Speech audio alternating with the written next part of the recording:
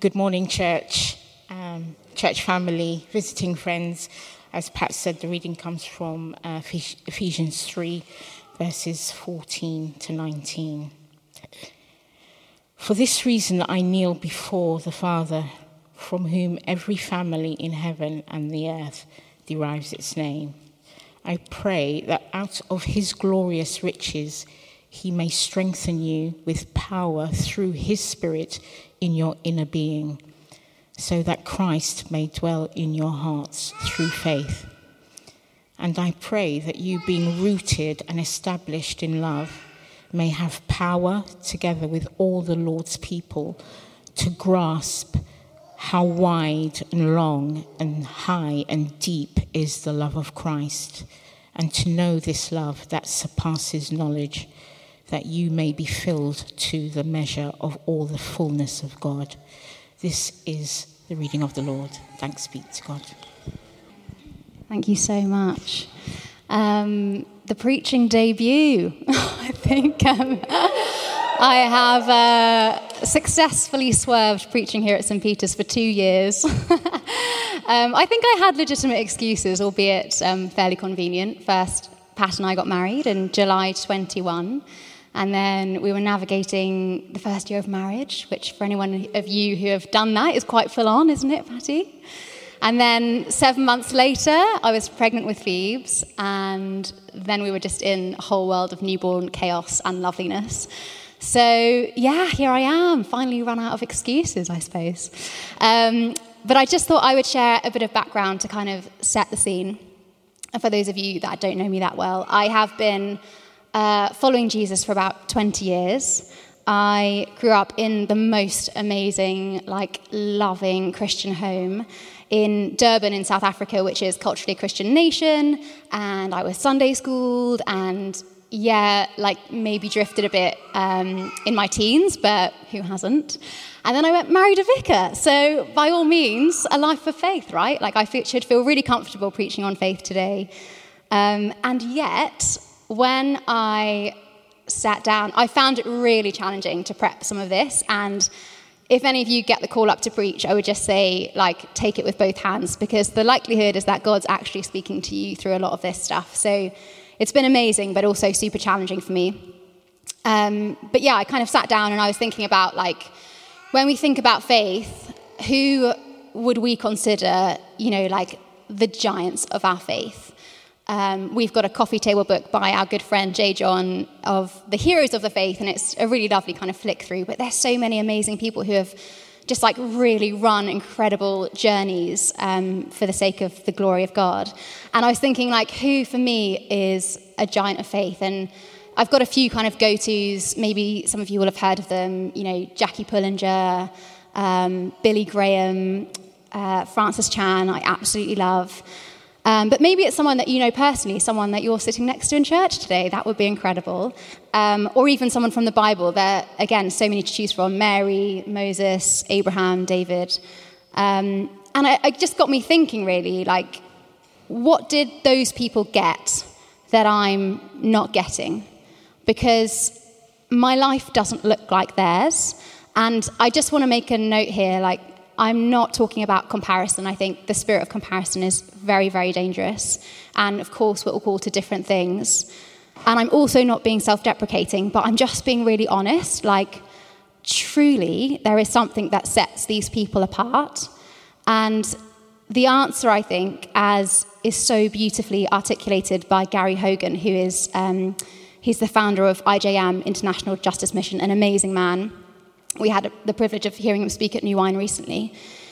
He suggests that these people lived and acted like they actually believed what God says about them, about Jesus, and about their destiny, namely heaven and hell.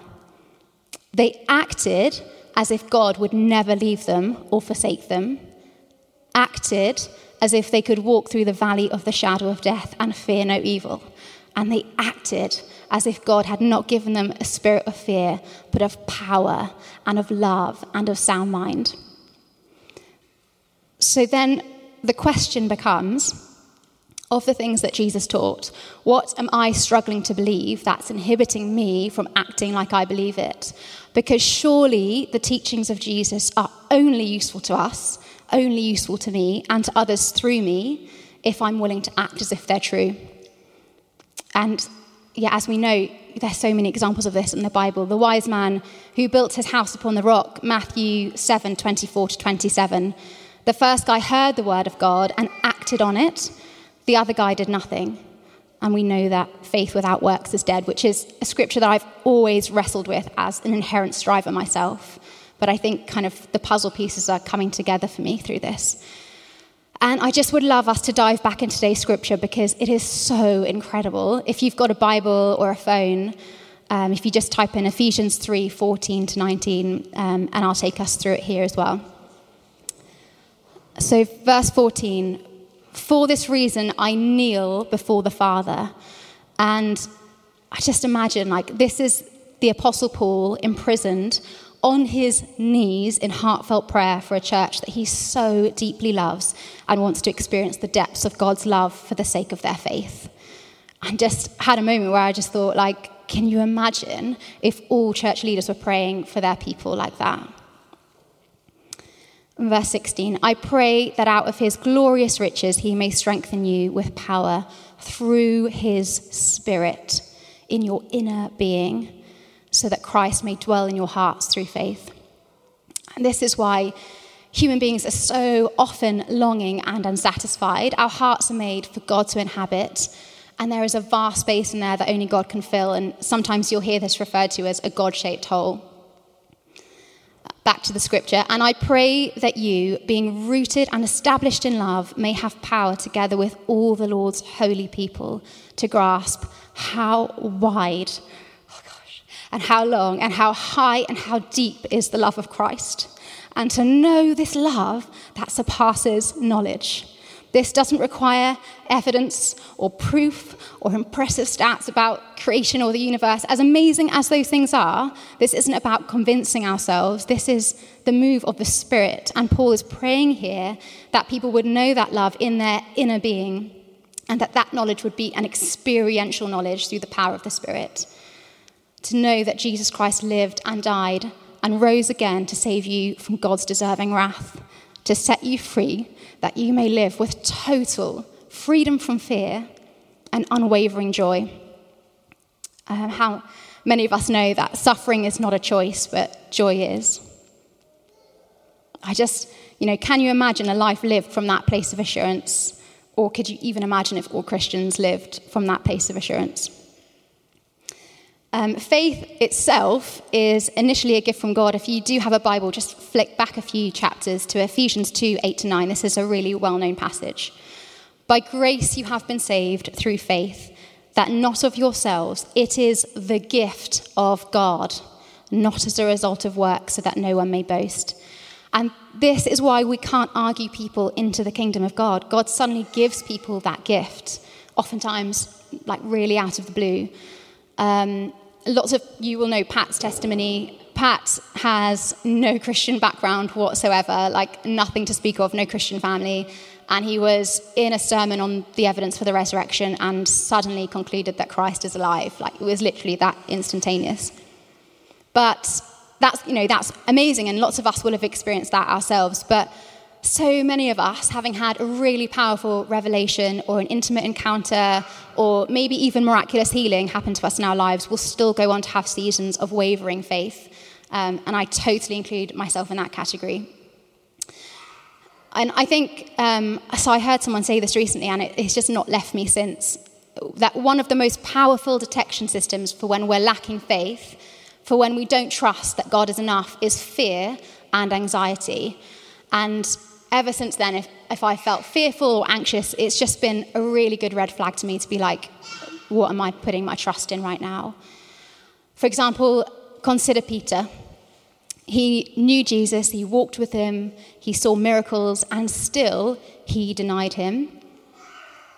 And so I think, our faith can't depend on fuzzy feelings or epic encounters or miraculous healing. Ultimately, Peter trusts in Peter, and that's why he stumbles. And this is why our faith, yes, it's a gift from God, but it requires constant and continuous pursuit.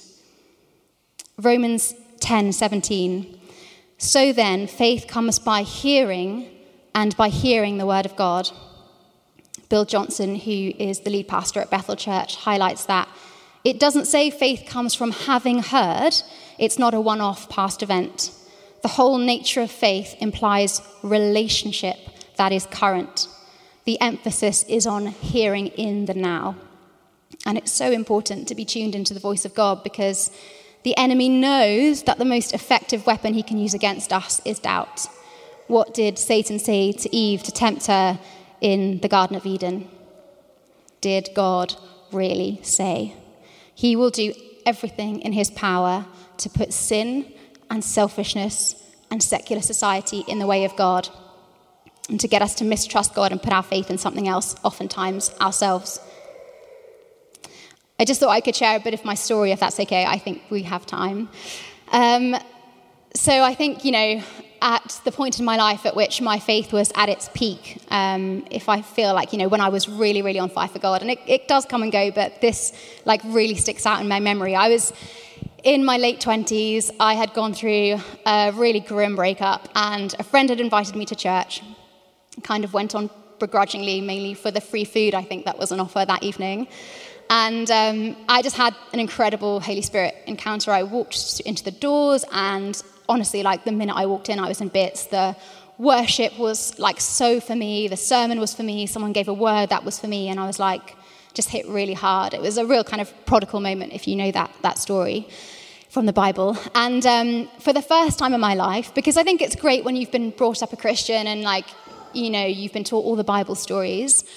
But for the first time in my life, I really, really wanted to wrestle and decide and figure out for myself whether I believed that this was true. And long story short, I kind of went on that journey, and I concluded that, Christ is alive. And it just sent me into an existential spiral, because I was like, wow, if Jesus is alive, if this is all true, and life is short, and therefore I'm living for eternity, then it really actually matters how I spend this short time on earth.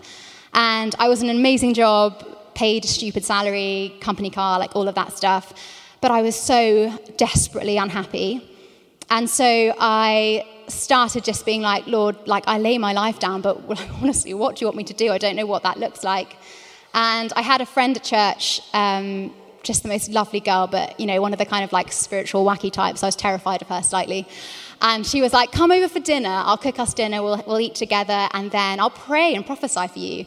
And was super keen for the dinner bit. I was very nervous about what was going to follow. But she prayed with me, and she had two pictures. She had a picture of God, who was as a lion on a TV screen, and I had him on mute. And she said, Kirsty, do you hear from God? And I was like, I think so, but I didn't really know how to explain how I did at the time. And she was like, yeah, because you've got him on mute, he's really speaking to you, but you're not listening. And the other picture, which was super niche, was that she had a picture of me with a thesaurus or a dictionary looking into the meanings of words. And I was like, right, that's really bizarre. But thanks, Annie, I'll bank it, I'll put it in the locker. And she also, as I left her house, encouraged me to start journaling. And there was a massive kind of internal eye roll moment, because I just thought, I'm not a journaler. I do not have the patience or the kind of, wherewithal to do that every day. But she was like, no, not journaling in that way. Just any time something jumps out at you, it might be a word, a scripture, a billboard, something someone says to you, a song lyric, just make a note of it and join the dots, follow the breadcrumbs, because you'll see that he's speaking really clearly. And so I had this period in my life where I would be at work at my desk and just counting down the hours to get home, and I would rush home. My housemates must have thought I was totally nuts. I'd rush home, close my bedroom door, light a candle and stick on some worship and just be with my Bible and a couple of devotionals and just see what would happen. And it was just amazing. I was getting lions, mountains, sea, city on a hill. I looked to the mountain, where does my help come from? And in my head, I'm thinking, like, this sounds like Cape Town. And I didn't want to presume that that's where God would send me, because if I could honestly say where I'd love to go and live at that point, like, Cape Town would be up there. So I was very, very cautious about it. But there was one evening where I was flicking through something. I can't even remember what it was. And the word voyage leapt off the page in a way that has never happened to me before or since. And I remembered what Annie had said about looking into the meanings of words. But I don't know about you, I definitely don't own a thesaurus. If anyone in here does, that's amazing. So I just turned up on my phone and I typed into Google voyage definition. And in the verb bit, so the doing word, the action word, it said, in context, he spent part of his life voyaging along the South African coast. And I was just like, what? Like, is that you? Like, oh my gosh, like, God actually speaks to people. It's incredible. And there's a whole other story for what happened in that time, but I basically quit my job. I spent 2 years living off my savings that I'd saved up for a deposit for a house, and had the most incredible time. Worked for a youth development charity called the Sozo Foundation in one of Cape Town's oldest townships, and just incredible stories, amazing friendships. Randomly bumped into Jackie Pullinger at a funny meeting out there, and she prayed for me, and I got the gift of tongues, and it was all just like, such, just for me, like a real kind of, just God's plans for my life are so much better than mine could ever be. And if we just take the time to listen to him, he's just got amazing plans for each of us, I believe. Do you know what the good news is, especially for strivers like me? Your faith doesn't depend on your faithfulness, it depends on his. On the cross, Jesus didn't say, do your best. He said, it is finished. He is the author and the perfecter of our faith. He started it and he will finish it. And I hope this doesn't sound too harsh, but just to close, I felt really kind of convicted about this. Because how many of us know that faith isn't a weekly Sunday service? I think it would be wise and prudent to honestly evaluate ourselves. Like, are we painting a picture to the world of something that is stale? Because Sunday services in and of themselves can so easily become a cultural thing versus desperately praying for the Holy Spirit to come and live within us. In today's society, in a world that is utterly aching with anxiety and sadness, it's not enough for Christians to just play the role anymore. Imagine if we go out and act as if it were true. Because once we're rooted in the love of Christ, we don't have to worry about the future. We know how our story ends. We can be free from fear, anxious about nothing, love with reckless abandon, and live each day with inexplicable, unwavering joy. And I just really feel like I would just love to have proper ministry time today. I don't know about you guys. This might be a foreign thing for lots of you, which I totally understand, but I just don't believe that faith is something I can talk you into. I think when you have that moment for yourself, you'll know that because you'll experience it, and it will oftentimes be inexplicable. So for those of you who have never had that moment, I would love for you to come and get some prayer. There is so much power in prayer. And for others of us who maybe consider ourselves Christian, let's just ask ourselves a really real question. What of Jesus' teachings are we struggling to believe that's inhibiting us from truly acting and living as if it were true? And I would just encourage us to be really honest with God, because it's ridiculous for us not to be, because he knows already. He knows who we are and what we're struggling with. And he can't transform who we're pretending to be. So I'm just going to pray, and then there were a couple of words that I felt God gave to me, which might be for some of you this morning. So let's pray. Almighty God, lead us into a time of ministry. Help us to cry out to Jesus, I believe, help my unbelief. God, grant us the power through your Spirit to understand how wide and how long and how high and how deep is the love of Christ. And I just, for some of you, like, coming up for prayer is scary. I totally get that. I myself have been in that position where you're, like, all the excuses start, like, flooding in, don't they? Like, I can't get out of the row, and there's no one free to pray, and I'm really hungry, I really fancy some lunch, all of those. But I just, just be brave if you can be. And if you can't be brave today, then please get in touch with Pat or I. We would love to find someone to pray with you through the week. But the two words that I had, the first one was for the strivers. God does not want you to try harder. He wants you to trust him deeper. And the second one is for someone or maybe a few people who are just really battling to spend time with God and perhaps have lost the love. You've forgotten your first love. We had an amazing women's event a few weeks ago, which was so beautifully run by Ali and Mills and by Tanya. And Emmy Wilson came and spoke to us. And she made this seemingly throwaway comment that I have not been able to forget ever since she said it.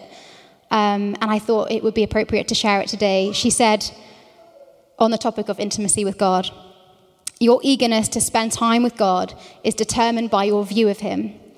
Do you trust him? Do you trust what he says about you and how much he loves you? Because if you really do, you will be aching to spend every available opportunity with him.